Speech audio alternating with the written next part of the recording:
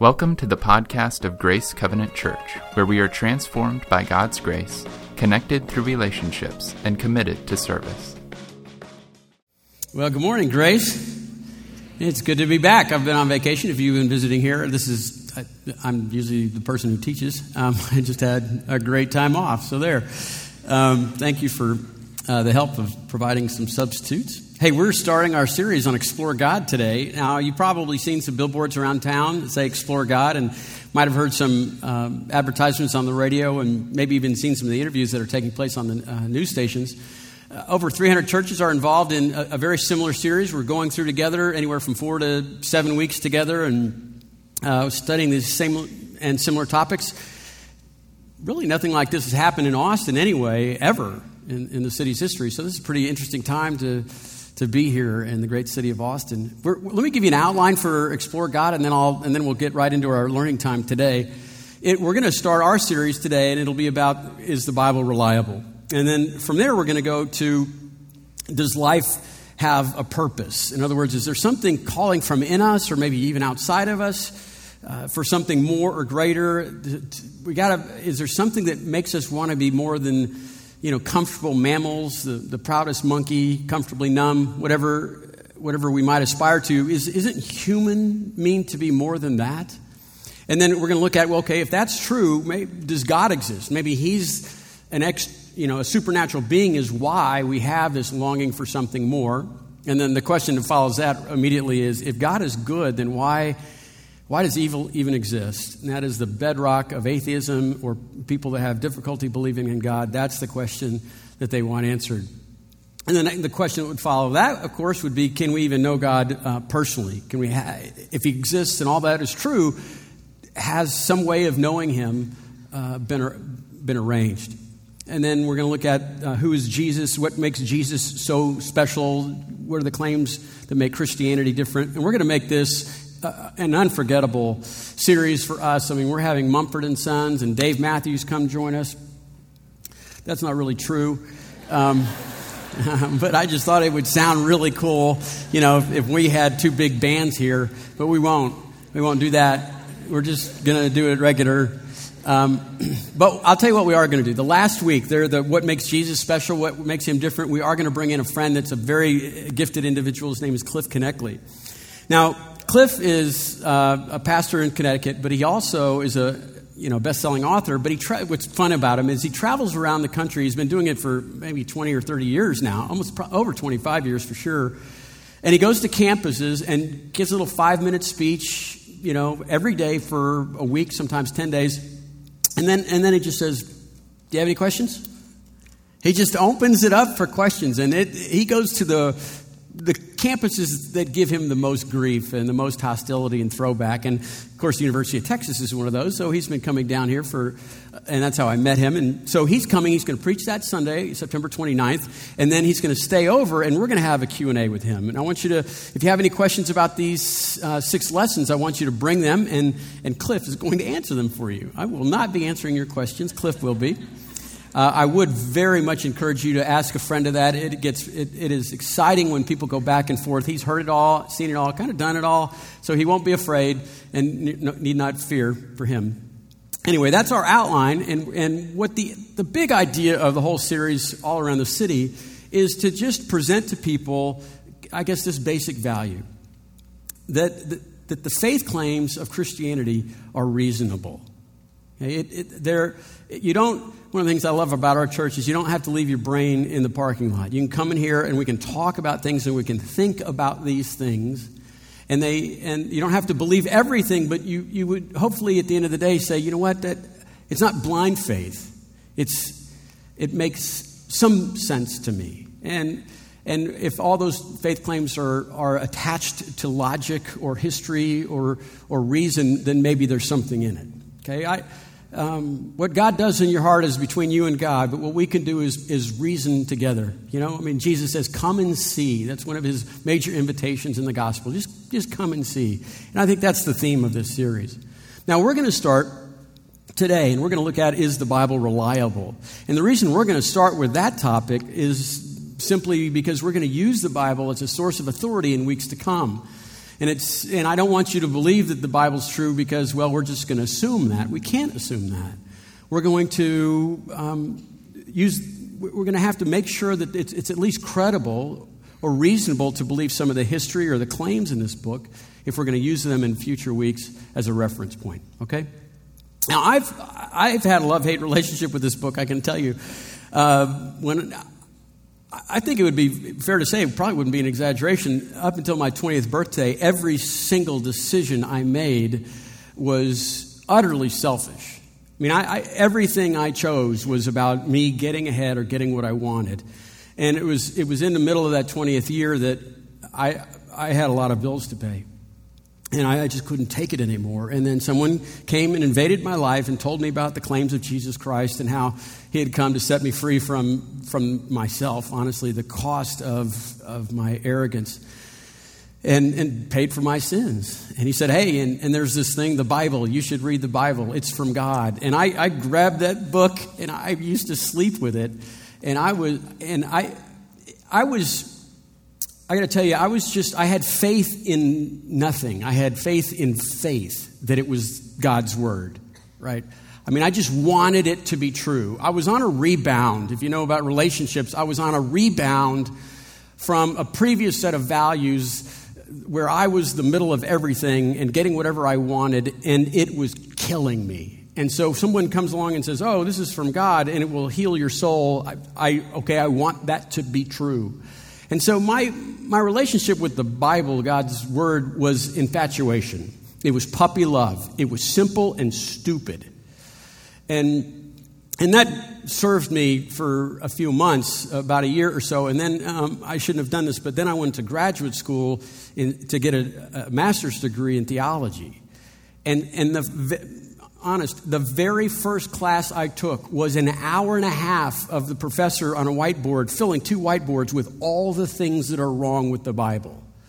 And he just shredded this thing on, apparent contradictions and whether we can believe the history or not and how scientifically it's wrong and all those sorts of things.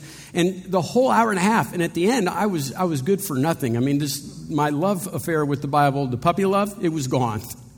And I walked him back to his office, and I just started crying and just said, I think I've made a terrible mistake. I've come here to learn more about this and to believe in this. And he goes, well, what do you believe? I said, because the Bible says it's from God. And he said, so the Bible says it's from God, so it's from God? I mean, that's circular reasoning. There's 4 other books that they say they're from God. That's not faith, that's faith in faith. And I said, well, okay. And he said, no, look, just to relax, we're going to spend the rest of the semester looking at all of those issues that we put on the whiteboard, and we're going to resolve those. And I said, you could have said that in class, professor, that would have been really nice. So we did. We spent the next, 4 months looking at every, possible that you could imagine complaint about the validity of the Bible. And now my faith was strengthened by reason. Now logic and the gray matter was counting towards loving something more reasonably. But there was still something rattling around in me. I couldn't figure it out. Honestly, it was unsettled. And when I came to Austin, one of the first things I was able to, involve myself in was a radio show here in town on KLBJ, the talk station. It was called Christian Encounter, and what we would do for about 3 years or so, we would get an expert in some field, hard sciences, biology, science, astrophysics, that sort of thing, and soft sciences, philosophy, that sort of thing. And we'd get them on the line, and then we would just open it up to the rest of the city of Austin and say, hey, what questions do you have in regard to these issues? And so for an hour, sometimes 2 hours on special nights, we would just have people from all over Central Texas call these men and women, and they would be kind of asked the hardest and most difficult issues they could deal with. It was enlightening. And some of those questions had to do with the reliability of the Bible. And so after 3 years, you can imagine, I was strengthened to believe that my faith was quite reasonable and made great sense, and it didn't require me to take a huge leap of faith. But there was still something unsettled. And then something strange. I don't even remember why, but I read a book by G.K. Chesterton. He's a British writer, and he helped influence C.S. Lewis to become a follower of Jesus Christ. He's that important in his writings. And he wrote a book called Orthodoxy. And the theme of Orthodoxy is that Chesterton was a little bit annoyed with what he'd been seeing in religions and in the church. And he said, you know what, I know what's true. And I'm just gonna write my own religion. I'm gonna invent my own religion based on the facts that I know that are certain. And that's the theme of the book of Orthodoxy. So each chapter he says, well, I know this is true, and so this is what that religion would look like. And then at the end of the chapter he goes, and then I realized it's what God had done. And it was called Christianity. Well, okay. And then this fact I know to be true, and this is what religion would follow, those sets of facts, and then I realized that's just what God did. And that's called Christianity. And so for like 8 chapters, he's trying to invent something that already exists. And the idea here is there's a point where, you know, you can be defensive about your faith and you can only get a certain degree of resolution. But when you take the offense and say, you know what would you do if you were God? How would you make things work out? Something else happens to you when you have to put things in order so that you could show God a thing or two. So if you wouldn't mind, just with a degree of disrespect, what would you do? And this is what I do sometimes when I'm having conversations and I've answered so many questions. Now I'll just say, you know what would you do if you were the God of the universe and you wanted to leave a book behind? That you would know, right? You would see ahead of time, and you would see that people for thousands of years, right, millennia, would be calling that book God's holy word. Would you do that? Sure, you would want to leave something behind that would explain what the nature of God is, how we should live our lives in light of how we are made, right? How we're designed. And what happens after death? Those are the big questions of life. If you're God, you would want to tell people the answers to the big questions of life. Right, you would do that. And you would make sure what? You would make sure certain things were reasonable for people to believe. And so, you know, you would have what I would call internal quality control. And internal quality control would be when you told someone to write it down and then it was copied effectively, right? So because you wouldn't want it to be disintegrating in its meaning over the years, right? So you would make sure that would happen. And then you would have external verifications that your book, right, if you're God, that your book is standing completely different from these other 4 or 5 books that will come along and say, yeah, these are from God. And so you use outside verifications like history and prophecy to say, no, this is different. This is written by God. And so you would do that. You would do that for the love of creation, and you would do that for the love of the logic and the reason, the gray matter you put in people's heads. And so that's what I'm proposing for you today. When we look at, is the Bible reasonable? I'm going to throw this thing around and say, what would you do if you were God? How would you make sure people would know that it doesn't take a huge jump of faith to believe that that is from you? Well, let's look at that, if you would. I mean, one of the first things you'll deal with, people are going to say this about the Bible, about your words, right? It's just men, right? I mean, how good could it be if it's just men? I mean, men are wrong and they're not perfect, and so you can have a perfect word. I'd say, well, if you're God, couldn't you make men work? I mean, you could get a drunk monkey to write it down, couldn't you? You're God. So I have no problems personally when people say, well, it's men, how perfect could it be? It's like, because it's God, that's why. And so you can use styles to communicate truth. And there's parts of the Bible that God uses the personality, the history, the bad spelling and grammar in people's lives, but the truth is still true, even though the spelling's wrong or the grammar's misplaced.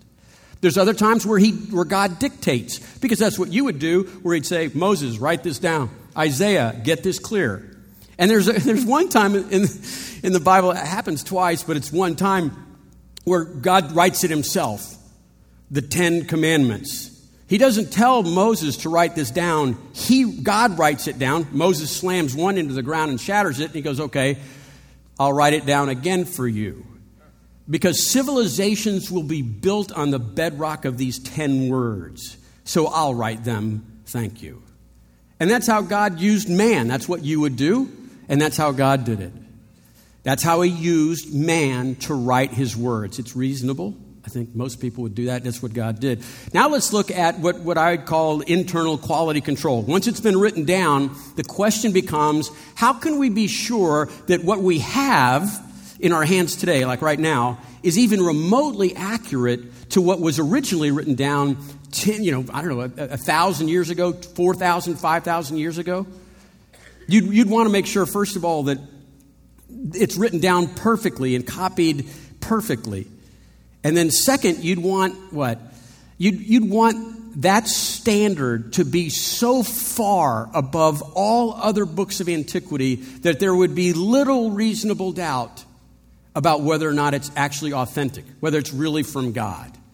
Now, here's the biggest rub with people when it comes to copying the copy, right? People say, oh, how good could it be? It's, the telephone game, the gossip game, the whisper game. You know that game where we start over here with David, and I say to David, tell your friends next to you, park the car in the barnyard.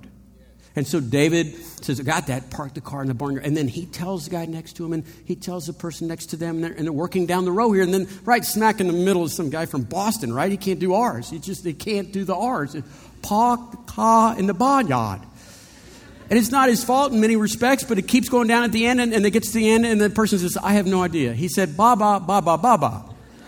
We all laugh. This is a fun game. It's telephone, and they turn it on you and say, and that's how the Bible is. It's copied. But here's the thing. The telephone game is, it's a game. It's a lot of fun because it has no consequence, and it's what's being communicated, one. And two, there's no consequence to the person that's transmitting the words. Let's play it a different way. Let's start with David again, and I say, and let's assume this is to be true because it matters. The cure to cancer is to drink water. Wow, that's a message that's important. And two, if you don't translate it accurately, I will hit you with 10,000 volts of a cattle prod. Wow. Now there's a consequence to the message delivery people. So David starts and he says, the cure to cancer is to drink water. And everybody's trying to get this right because they don't want to get hit by the prod, and they want to make sure that the lesson's true because it can save lives. Well, halfway we get to the Boston person, and he says what? Well, now he's talking like a Midwest anchorman, right? All right, he's getting his R's right now. The cure to cancer is to drink water. And when it gets to the end, we get a message that's true and clear. Now, the reason I say that is because when you look at the Old Testament scribes and their attitude towards copying the copies, it's more like this cancer message. It's life and death for them. It's not a game. Most of these men have been bred for this one purpose. They get to be a scribe that copies. And there are pages of rules in the old, when you're translating or when you're copying the Old Testament, those manuscripts, there are pages of rules of how to dress, how to bathe, what to wear, what type of skins to use, what types of thread to use on those skins. But friends, look, there's a recipe for the ink. It's just the ink has a recipe that's sacred and set apart. They can't copy a word. It's not a word for word copy. It is a letter by letter, even what's called a yod, which is like an apostrophe. So if the words were like dogs, possessive, right, dogs, the scribe would have to go D, D, O, O, G, G, apostrophe, S, S. Now these men have all memorized these books. They could memorize the word dogs, but they can't copy it that way. Look, just the rules in writing the word Lord. First of all, you can't say the word in Hebrew. You can't even think it in many respects. And so this is Yahweh. And so they can't write that word with a freshly dipped pen. because it might blot on that holy word. And while they're doing letter for letter for letter, it says that if the king himself were to come in your room while you're writing his name and calls you out, you do not lift your head. That's a pretty big commitment to making copies of copies of copies, because you'd be God and you'd want everybody to know that those texts are reliable.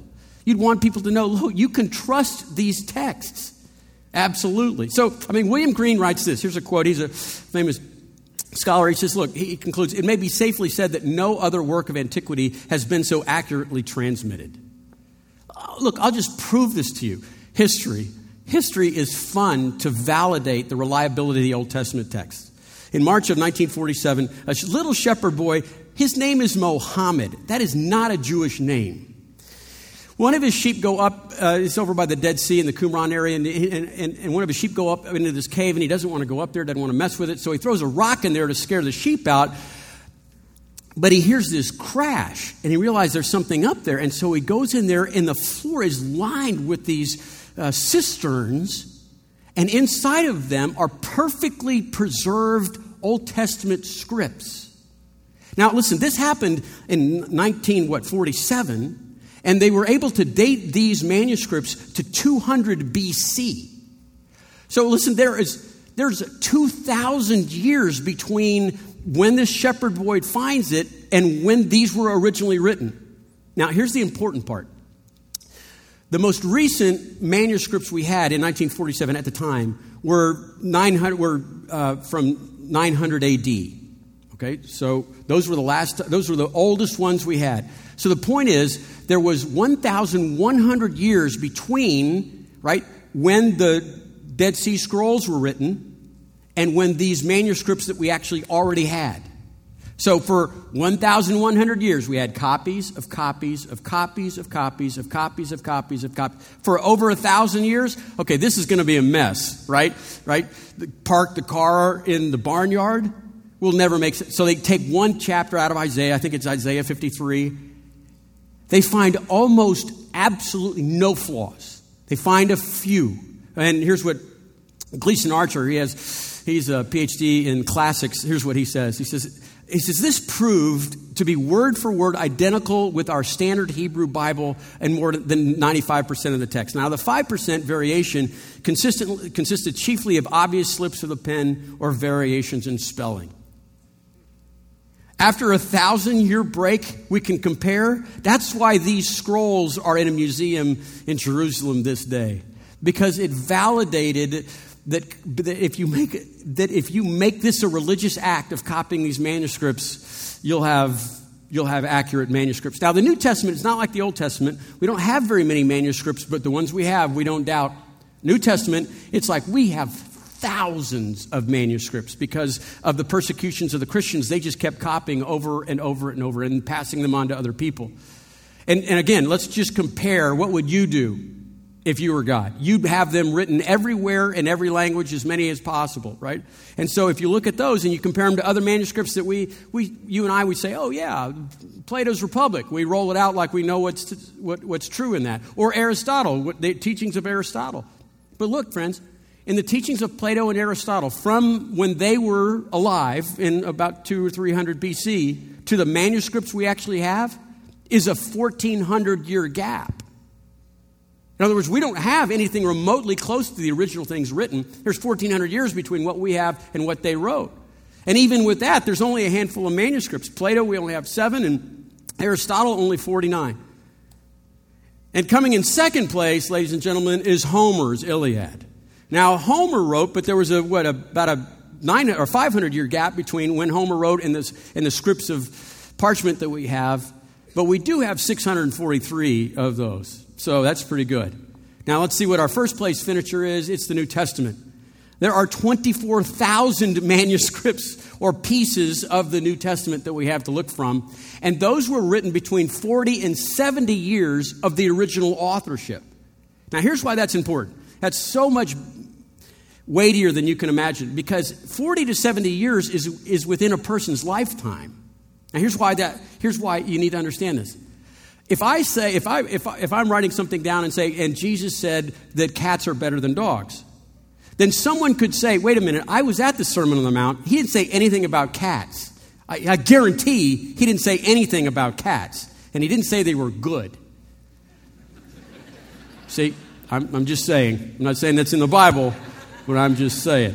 So within 40 to 70 years, the people that heard Jesus teach were still alive when they were reading the texts of the Gospels and the New Testament writings and the epistles.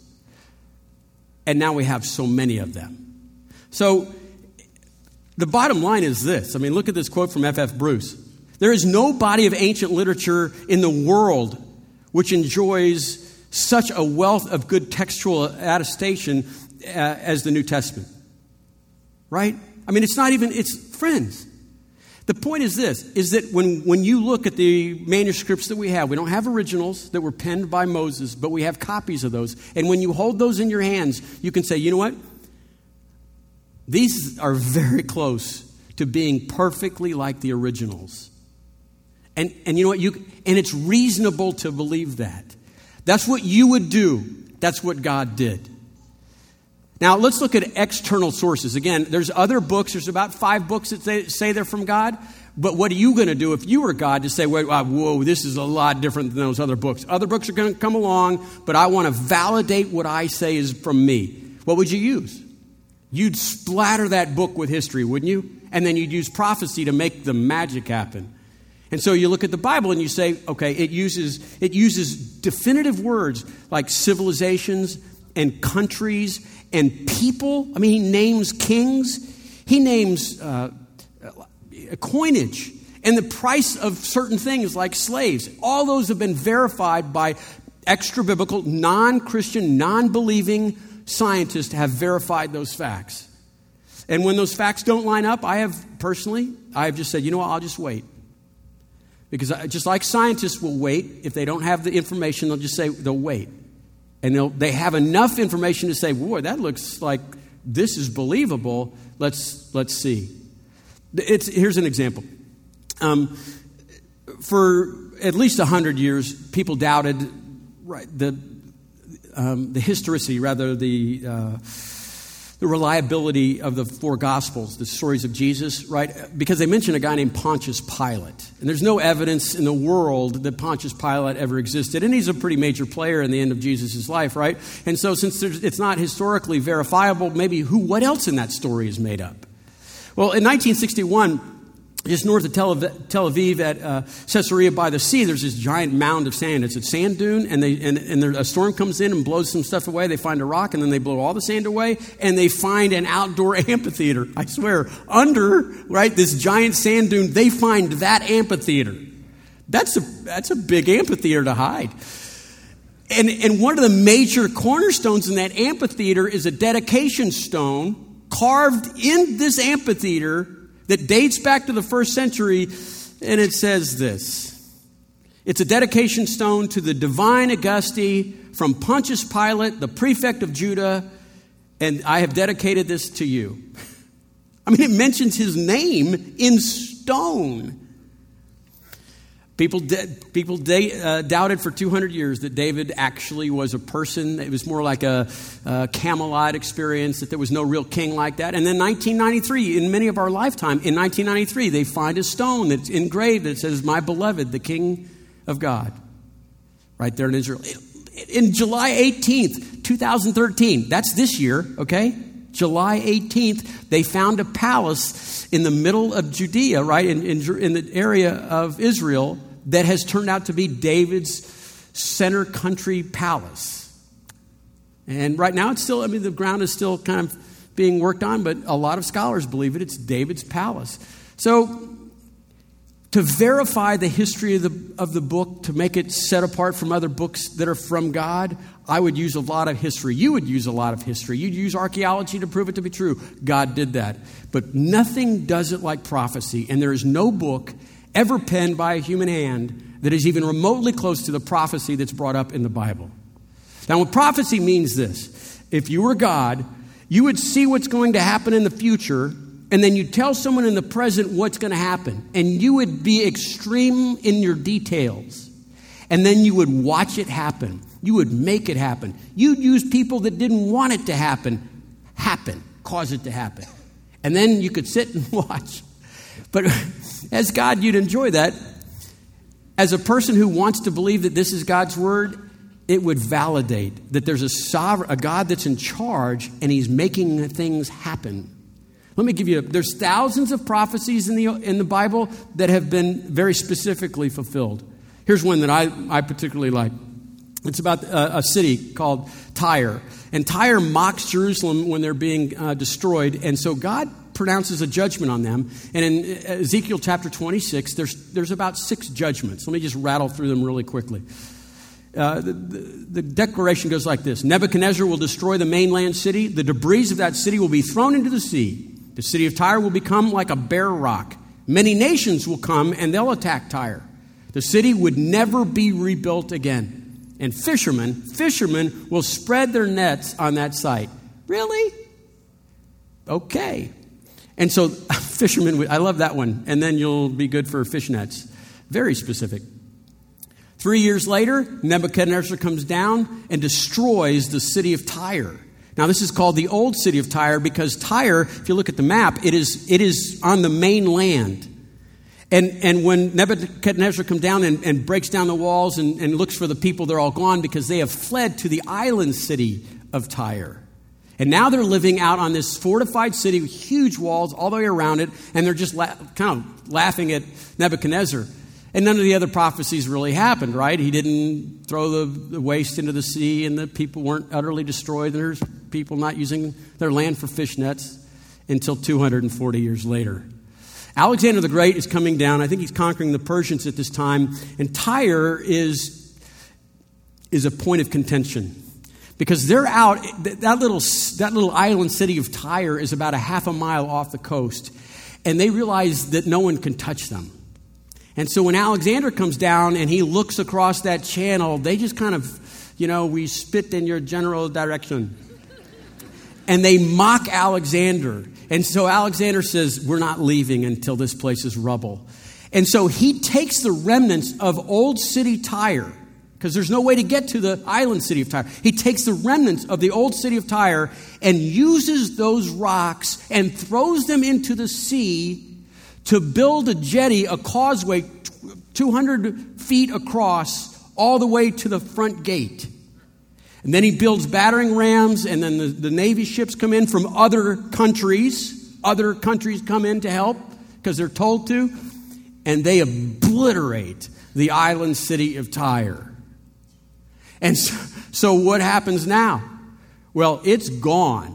And the old city is just a bare rock. And let me just read a quote from you if you don't mind. This is from, I think it's Encyclopedia Britannica. Philip Myers, he's just a non-follower of God in any way. He's just a historian. He says, the larger part of the site of the old great city is now a bare as the top of a rock. And oddly enough, it's a place where fishermen still frequent to spread their nets to dry. 6 very specific predictions made in the book that were fulfilled by people like Nebuchadnezzar, just in the hand of God, and Alexander the Great. Look, in Jesus' life, he fulfills over 330 prophecies that he had nothing to do with. He couldn't fulfill them if he wanted to, like being born in Bethlehem, like being out of Egypt, like growing up in Nazareth. Those are just 3. That's what you would do if you had a thought about what you could do to verify your book if you were God. Look, you're a little, smarter than a turtle, a little dumber than an angel. But you'd do that, wouldn't you? Yeah, you would. And that's just what God did. God did that and so much more. This is about a 2 or 3 hour lesson. I'm trying to do this in 36 minutes. You're welcome.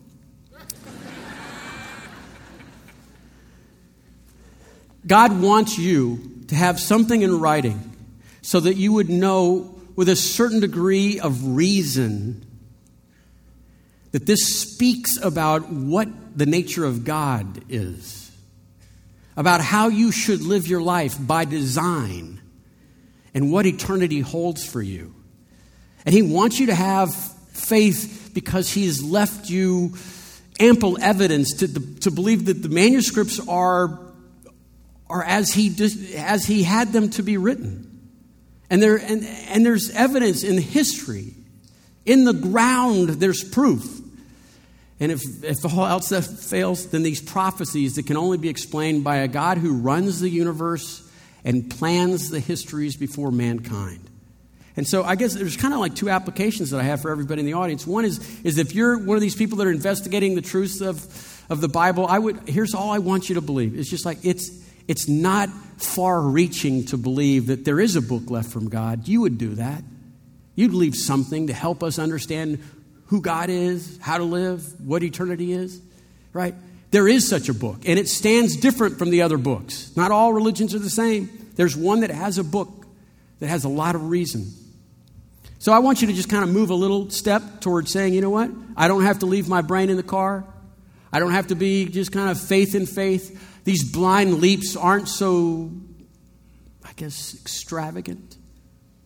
And for you that have already committed your life to Jesus Christ, if this book is true, you should live a life where it backs into these truths.